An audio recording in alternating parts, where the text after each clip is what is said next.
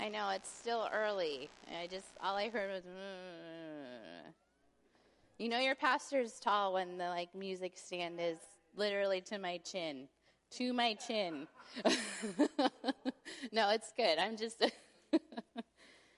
all right.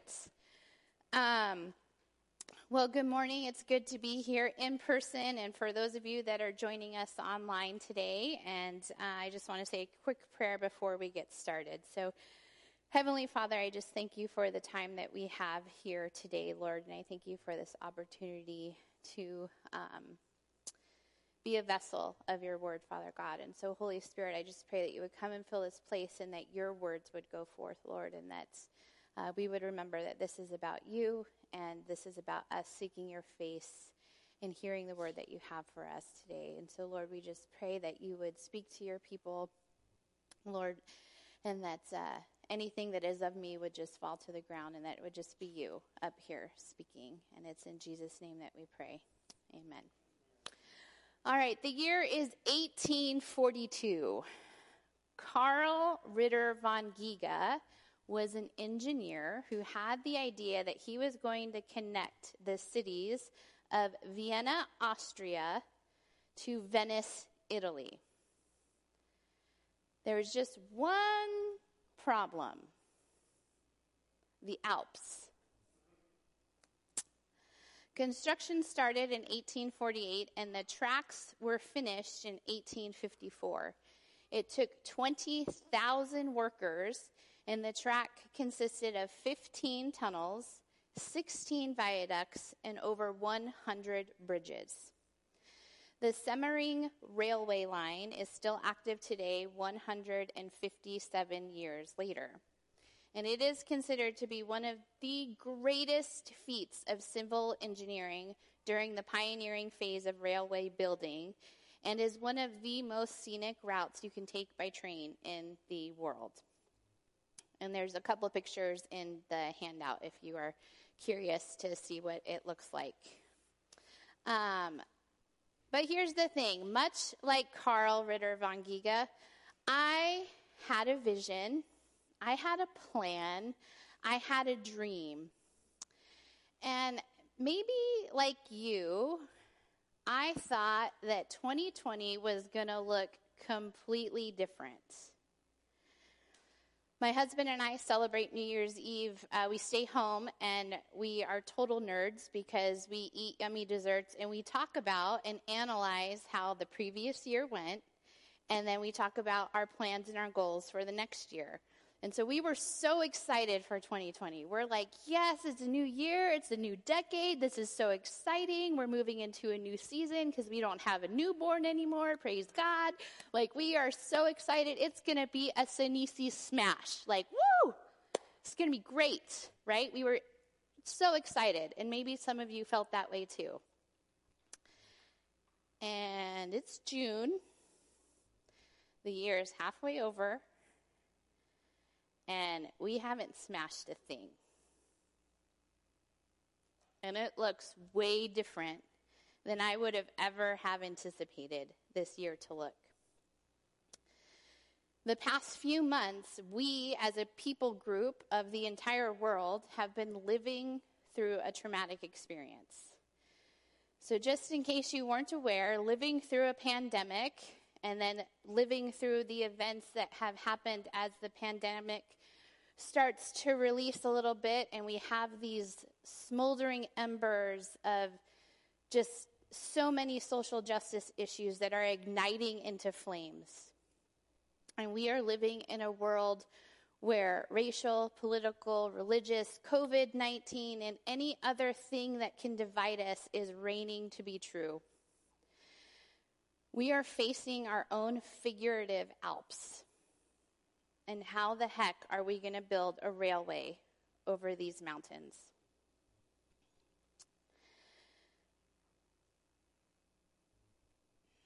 We have alarming diagnoses of anxiety and depression coming out in the last few months. These diagnoses can just compound everything that's happening. It leads us into isolation. It leads us into anger. It leads us into bitterness and frustration. And all we end up doing is debating and arguing and fighting with people that we love and maybe people that we don't even know, because that person feels different than me or believes different than me or is reacting to this situation different than me. And I'm going to tell them what's really right and what's really going on, and I'm going to set them straight. There is a chart in your handout, and it is the stages of grief. Some of you may have seen this chart before. And the nice thing about these charts for counselors like me is because it can give some tangible representation of what's happening, right? And they're neat and they're pretty. And I, as a counselor, can show this to my clients, and I can say, look, you're going to get through this, right? You start here, you go through the little dip, and then you come out the other end, and it's going to be all better. Let's pray. Hope in difficult times. You're going to get through this, right? The end. The difficult thing is that the reality is what we feel and what we experience is the second picture of that chart, which is not a linear line through, right? It's just a jumbled up mess of squiggly lines, and I don't even know what I'm feeling right now. This second, maybe I'm feeling angry, and then I'm feeling sad, and then I'm feeling excited, and now I'm feeling depressed, and now I'm feeling isolated, and now I have hope, and now I'm going to meet a new friend, and I'm going to do all of these things, and this is all within the last 10 seconds. I'm feeling these different things. So, all of that to say that hopefully that makes you feel a teeny tiny little bit better, because we're all feeling the same thing. Just a jumbled up mesh of thoughts and emotions, right? And there's just something about knowing that, hey, other people are experiencing what I'm experiencing too. And that can cause us to join together if we talk about it. So we're going to talk about it a little bit today. A few months ago, before kind of the world exploded, we were having our speaker team meeting, and when we were talking about our sermon planning calendar, it came up that we were going to do hope in difficult times. Little did I know that we would be facing the times that we're facing when we were planning this, and it was very clear that, I was going to be the one to do hope. Thank you, Pastor G. And so I was like, okay, I can do hope. And then literally 4 days later, the entire world shut down from COVID-19. And then, I've just been watching, just like you have, everything kind of implode and explode and do every other kind of plode you can think of in the world and in our society. And I'm thinking, how the heck am I going to teach about hope? Have you seen the world, Lord? How am I going to get on that stage and talk about hope right now? I am not equipped, Lord. And the Lord was like, oh, yeah, you are, because I'm going to, equip you. But here's what he did, is when I was praying and I was bringing him and I was being like Moses, like, I can't. Here's all the reasons I can't. He just told me Noah. And I was like, Noah. Oh my gosh, yes, Noah. You guys know the story of Noah, right? Because Noah lived in a pretty horrific time. We're going to talk about that in a minute. And not only did he live through a pretty horrific time, then he went into the ultimate quarantine, right? And I was like, and the Lord reminded me, I see my people, Megan, and I see you. I am the same God yesterday, today, and tomorrow, and my word is alive, my word is active, and my word is applicable to what everybody is living through right now. And so we're going to talk about Noah, and we're going to just see what the Lord has to show us a little bit about him and how we can apply that to our lives. So I am going to have some just little snippets of tangible things that you can do if you're having a difficult time, if you're struggling right now. So make sure you have your notes out on your phone or something to write down so that you can just kind of keep that notepad going so that you can say, hey, maybe that's something I can try when I experience this or when I'm feeling this. So, all right, let's talk a little bit about Noah. So here's what the text tells us is happening in the time of Noah's life. Genesis 6:5 says, "Then the Lord saw that the wickedness of man was great on the earth, and that every intent of the thoughts of his heart was only evil continually." And so when I looked up wickedness, the Hebrew word for wickedness, it gave a whole paragraph that basically said bad and evil. It had things like bad, disagreeable, malignant, unpleasant, evil, displeasing, worst, sad, unhappy, unkind in disposition, wicked ethically of people, thoughts, deeds, and actions. Things sound like it was pretty bad during Noah's time.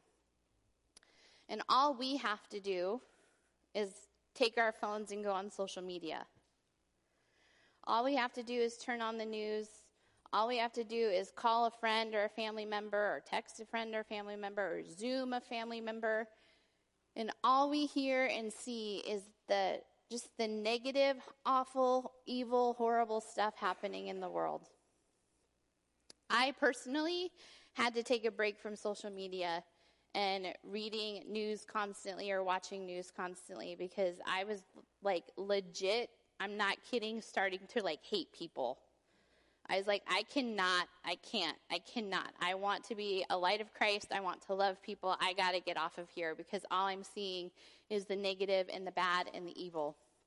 And so I want to encourage you that if you're feeling that way, if that just bubble of anger and frustration and animosity and bitterness and all that just stuff is sitting here on your chest, take a break. I was going to have Kit Kats, but I didn't know if you guys would get the reference of give me a break, take a break, but maybe next time. But take a break from social media, whether that's you take a break one day a week, you don't go on at all, whether that's you set a boundary of I'm only going to go on during this time block during the day, or maybe you're like me and you're going to take an extended amount of time off. Delete the apps off of your phone. Don't check them. Just kind of take a breather. Let people know, hey, if you need to get a hold of me, text me, call me, email me, but I'm not on social media right now. I also want to encourage you to take a break from reading or watching the news constantly. My grandmother watches her preferred news source all day and all night. And so when for those of you that don't know, she lives with us. So when she comes into the family room with us, she's like, and I'm like, oh my goodness, I can't take it. And so take a break from having that constant barrage of information coming into you. And you might need to take a break from engaging in intense conversations. We all have thoughts, we all have opinions, we all have ideas about what's happening in the world right now. But sometimes we just need to be quiet. Sometimes we need to keep those thoughts and opinions to ourselves and take them to the Lord first and have the Lord show us what we need to do with that. The other thing you can do is get out into nature. You can take a walk around your neighborhood. You can go for a hike. And if neither of those are feasible for you, take a drive. You can drive up through Mount Charleston and Lee Canyon. It's a beautiful drive. There's Valley of Fire. You can drive by the lake. There's lots of great areas nearby that you can just kind of get out, because what nature does is it allows us to be able just to kind of realign our perspective of the world is much bigger than everything that's happening right now. So get out into nature. And lastly, do something that you love to do. If you love to play volleyball, go play volleyball. If you love to paint, paint. If you love to knit, knit. If you love to bake, bake. Do something that you genuinely enjoy doing and take a break from all of the stuff that's feeding into our minds. All right, so back to the text. We see in Genesis 6:7 that the Lord was sorry that he had made man on the earth, and he was grieved in his heart. The Lord said, I will blot out man whom I have created from the face of the land, from man to animals to creeping things and to birds of the sky, for I am sorry that I have made them. That word sorry in Hebrew means to lament and grieve. It also can be described by what some of our teenagers do, which is it's like a giant sigh, just like, right? That was a joke, but that's okay. It's still early, right? So God is seeing his creation and grieving for what has happened. So my human mind cannot grasp the size of God, the infinity of who he is, right? And so I cannot ever comprehend or translate to you the depth or the complexity of his feelings or his thoughts. But I would think that this might be somewhat similar to a parent seeing their child walk down the wrong path. That grieving of like, this isn't the way things were supposed to go. This is not what I wanted for my child. And that heartache that a parent can have when that happens. Maybe you feel that way when you think about what's happening in the world. Maybe you feel that way thinking about 2020. Maybe bringing in the scope a little bit more narrow, you think about that for your life. This isn't the way my life was supposed to go. It's comforting to me to know that God understands my feelings. Even my feelings of like, can we just start over, like redo, like in elementary school? Like, can I have a redo on that kickball kick? Because that is not the way that I wanted it to go. One thing I want you to know is that when things are repeated in Scripture, it's something that the Lord wants us to take note of. And so he mentions in verse 11 and 12 again about the conditions of earth and man. And so starting in verse 11 of Genesis 6, now the earth was corrupt in the sight of God, and the earth was filled with violence. God looked on the earth, and behold, it was corrupt, for all flesh had corrupted their way upon the earth. That word corrupt adds another layer of how bad things were. And ultimately, it means that it's rotting. It's decaying. It's no longer good. It's no longer alive. That gives me a whole nother perspective as to what was happening during Noah's time. But sandwiched between these descriptions of what the earth was like, and society was like, and humankind was like during Noah's time, we have a description of Noah. And the text, when you read Noah's story, it actually doesn't give you a lot about Noah. And so these verses are kind of like the chunk of like, this is Noah. Here he is, sandwiched in between how bad the earth is. Starting in verse 8, but Noah found favor in the eyes of the Lord. These are the records of the generations of Noah. Noah was a righteous man, blameless in his time, and Noah walked with God. So when I see this text and it's sandwiched in between how bad things are, and we see Noah had favor with God, but Noah had favor with God. Why? How? How did Noah have favor with God? Well, it tells us right after that. He was a righteous man, he was blameless in his time, and he walked with God. Righteousness is an attribute that belongs to God. He is the lawgiver, and that righteousness is manifested in his laws. No man can be justified by his own works apart from God's ordinance. Therefore, righteousness is a wonderful gift from God to humanity through his love. It is the God-given quality inputted to man upon believing. That's a really wordy description, and I'm going to go into that in just a second. But we know that Noah followed the precepts and laws of God and that he was obedient to God. And we know that because as we read the text, we see that he built this gigantic boat because God told him to. And with that, him being righteous and him following those laws and those precepts caused him to find favor with God. But the thing with righteousness is that we live in a world where people tend to think what is right is according to their view of right or their view of truth. true or false becomes relative, and people just do what they think is right. This is my truth. That's your truth. This is everybody's truth. We all have different truths. Everything's okay, right? But what I need to do is I need to be diligent to make sure that my truth aligns with what the Word of God says. And I know that this is hard, but I need to align my truth with what God says, not what I feel. Okay, because when I'm in the feeling scribble graft and I'm all jumbled up like that and I'm out of control, then my feelings take control of my life. And when my feelings take control of my life, my thoughts are going to follow. And then after my thoughts follow, my actions will follow.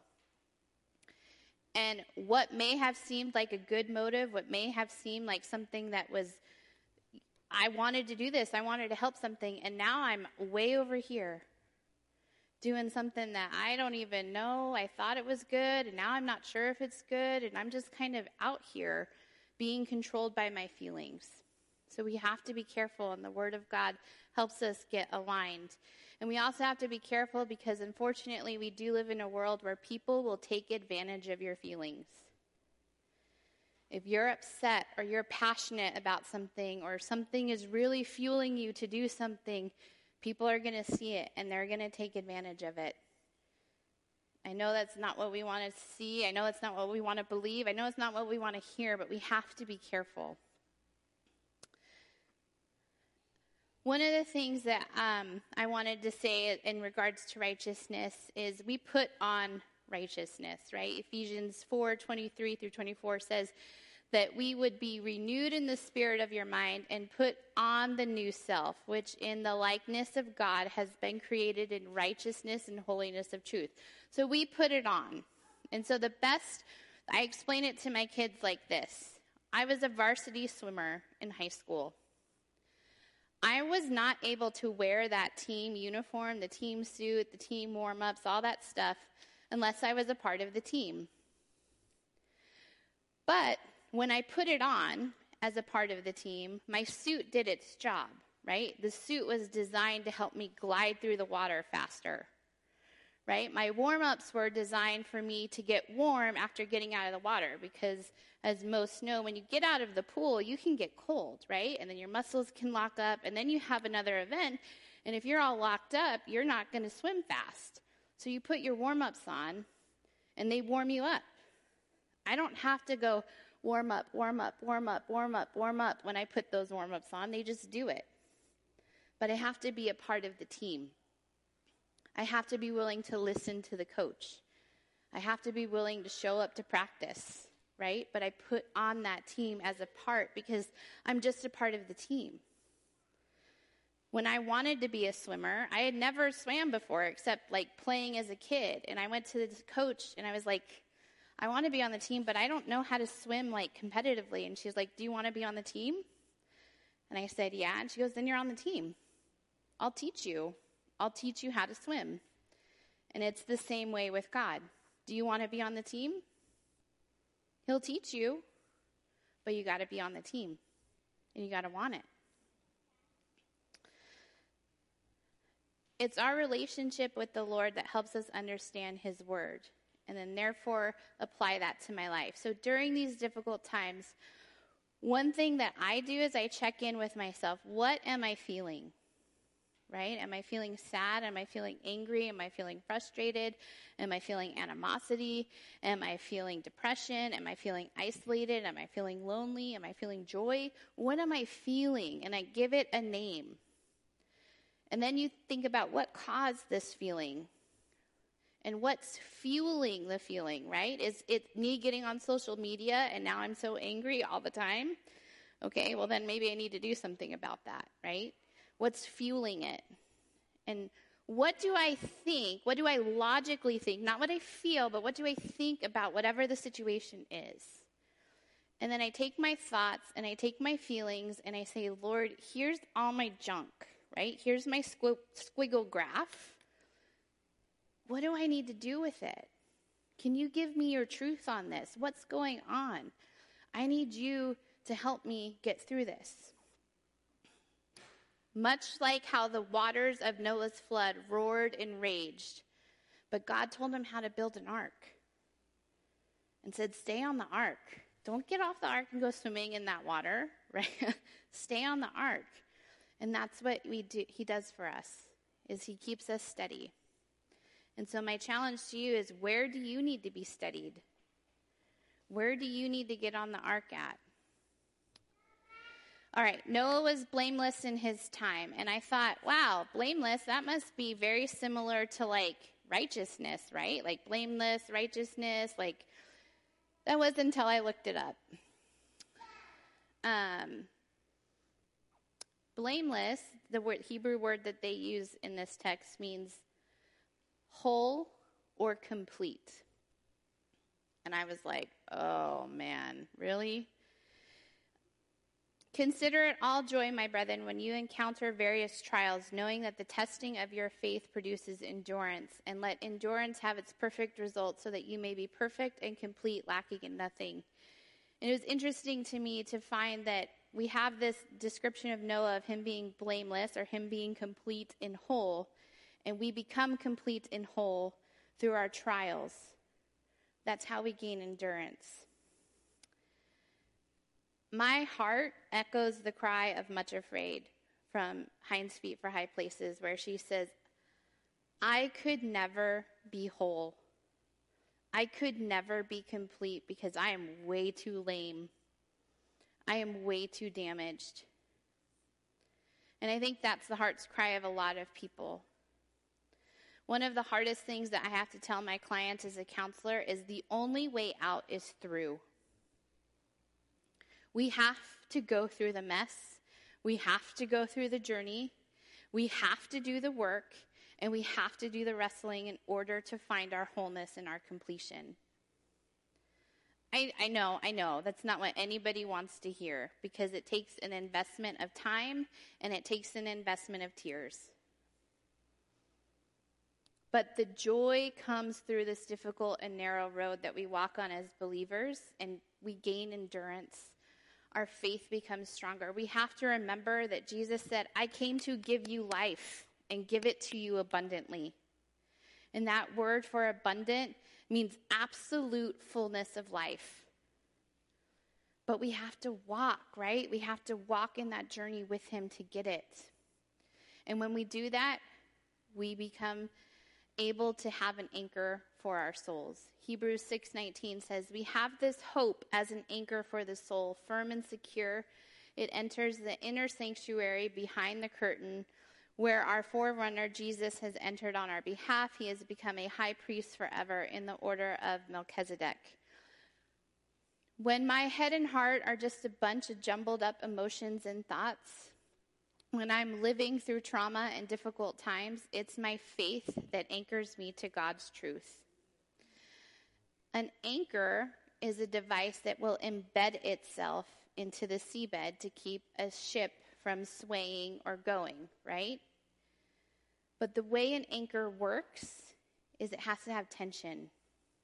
You have to pull on that rope, and you have to pull hard. It will not work. There is no way to set an anchor without pulling, and without pulling on it hard. In counseling, we call this grounding, right? We have to get grounded. We have to be able to pull and say, all right, I'm grounded. I have this. I have the tension. What's really going on, so that I don't waver, right? And that's what brings us back to the truth, despite my feelings and despite my thoughts. And then this is where knowing and memorizing scripture is very powerful. My life isn't anything like what I thought it would be like on New Year's Eve, and I'm sure you can say the same thing. But I gotta rely on God's truth and what he says.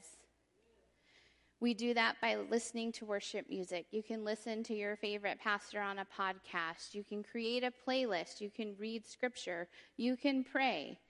You can even do breathing exercises and meditate on God's truth. One of the things when I feel myself getting worked out is I will sing that Matt Redman song, and I will breathe. I'm breathing in your praise, or breathing in your grace, breathing out your praise. right? And I will say that as I'm taking deep breaths to remind myself, okay, you got me. It doesn't feel like you got me. I don't think you got me, but I know you got me because your word says that you do. And so I'm going to just believe it and walk in it. And that's what we see Noah did, because he walked with God. And that's good that he was able to see God's precepts and laws, and that he was, through that, able to become complete and whole, because God said, you're building an ark, and it's going to be really big. And I can't even fathom the emotional capacity of, like, everybody you know besides the other people in this ark are going to die. Everything that you've ever known, Noah, your home, the way that your house looked, the land, everything you've ever known is going to look different when you get off that ark. And maybe that's how we feel right now. Everything is going to look different when all of this is done.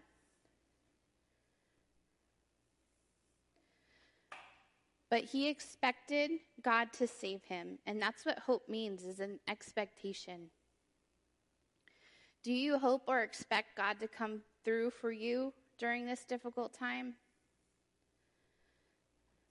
Maybe you feel everything is going to just be completely crazy. But that's where we put into practice what the Old Testament tells us. Remember. Remember what God did for you. Think about the difficult times God has already brought you through. And if you can't recall any, then ask somebody to share their testimony with you about a difficult time God brought them through. Tell God your struggles and your fears, and allow him to minister to you with his truth. The beautiful story of Noah is that through this all, after the trauma of living through literal hell on earth and the ultimate quarantine, is that afterwards, when he gets off the ark, we have a very special word mentioned for the first time, and that is covenant. In Genesis 9:8-17, God says, I'm going to establish my covenant with you and the whole earth. And he gives this promise of what that covenant looks like. But how beautiful to think about that, because through difficulties, covenants are established. Jesus endured the most horrific trauma of rejection, violence to the point of death, discrimination, and complete isolation from his Father. But through that trauma, through that death on the cross, we are under a new covenant. Luke 22:20 says that, and in the same way, he took the cup after they had eaten, saying, this cup which is poured out for you is the new covenant in my blood. If I could have Joseph and the worship team come up, please. We are going to sing a song in response, but I want to ask you, are you in and under the new covenant with Jesus? Are you walking with him in faith, righteousness, and anchoring? Do you trust, hope, and expect him to make a way for you through this difficult time? I forgot to tell you one thing about the Semmering Railway. I said that the tracks were built. Everything was ready to go in 1854. However, there was not a train available, created, existed, engineered, even thought of until 1863. Those tracks sat empty with no train on it for 9 years. Because the engineer and his team had hope that one day there would be a train capable of going up the steep inclines and around the sharp curves of the Alps. And so I want to ask you, where do you need to lay some tracks? Where do you need to be able to say, God, I do not know how we're going to get over these Alps. The world feels like it's dying and decaying. And I don't know how we're going to get to the other side. And even if we lay the tracks, maybe there isn't a train that can go on it, Lord. How are you going to do this? He's going to do it because he said that he's going to do it, right? He's going to bring hope. He's going to bring healing. He's going to be completeness. Father's Day is one of the hardest days of the year for me. Some of you know my story, but my dad was not in my life. And when I got married, my dad did not walk me down the aisle. I did not have a father-daughter dance when I got married. And it was always such a hard thing for me to go during that season of my life when all my friends were getting married and to see their dads walk them down the aisle. And I thought, why couldn't I have that, Lord? And then one day at one of the women's retreats, God gave me a vision. And he just told me to be quiet, which reminded me of sometimes right now we just need to be quiet and let the Lord speak because he's speaking. But he gave me a vision of him dancing with me and him telling me, Megan, you are my daughter. And I remember thinking, gosh, that's such a beautiful healing, and that's such a beautiful moment for me. But if you would have asked me before I had that, all I wanted was my dad to be in my life and love me. And that is the only way that I thought I could be healed. But God said, no, you can be healed in a different way, and I will heal you. So sometimes our expectations get in the way of what we think God should do or how he should do it. So where do you need to lay those tracks to say, God, I don't know. I think it should be this way, but maybe you're going to do it in a different way. But I'm going to expect you to be faithful to your word. I'm going to have hope that you're going to do what you said you're going to do. And so I want you to think and meditate on that. We're going to close in this beautiful song. If you need prayer, I would love to pray with you. I'll go sanitize my hands and everything. I'll be clean. So if you'd like prayer, you can come up. But I want to encourage you to think about today, where do I need to lay these tracks? Lord, what do I need to do to have hope in you and to be anchored in you? Because Jesus, you're our ark. Jesus, you're our anchor. And Jesus, you're our atonement. Thank you, Lord.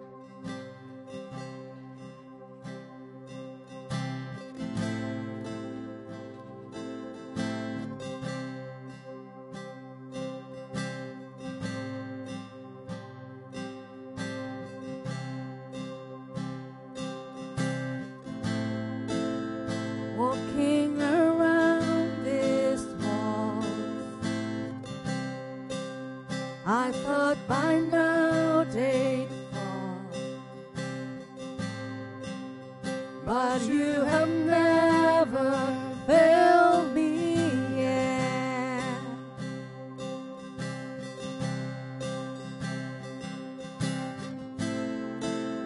Waiting for change to come,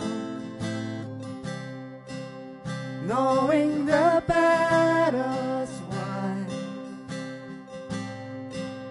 for you have never failed me yet.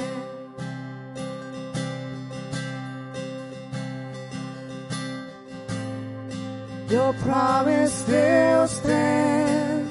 Great is your faithfulness, your faithfulness. I'm still in your hands. This is my confidence.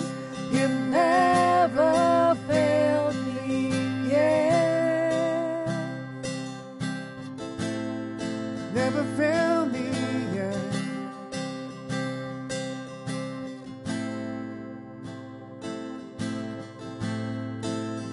I know the night won't last. Your word will come to pass. My heart will sing your praise again.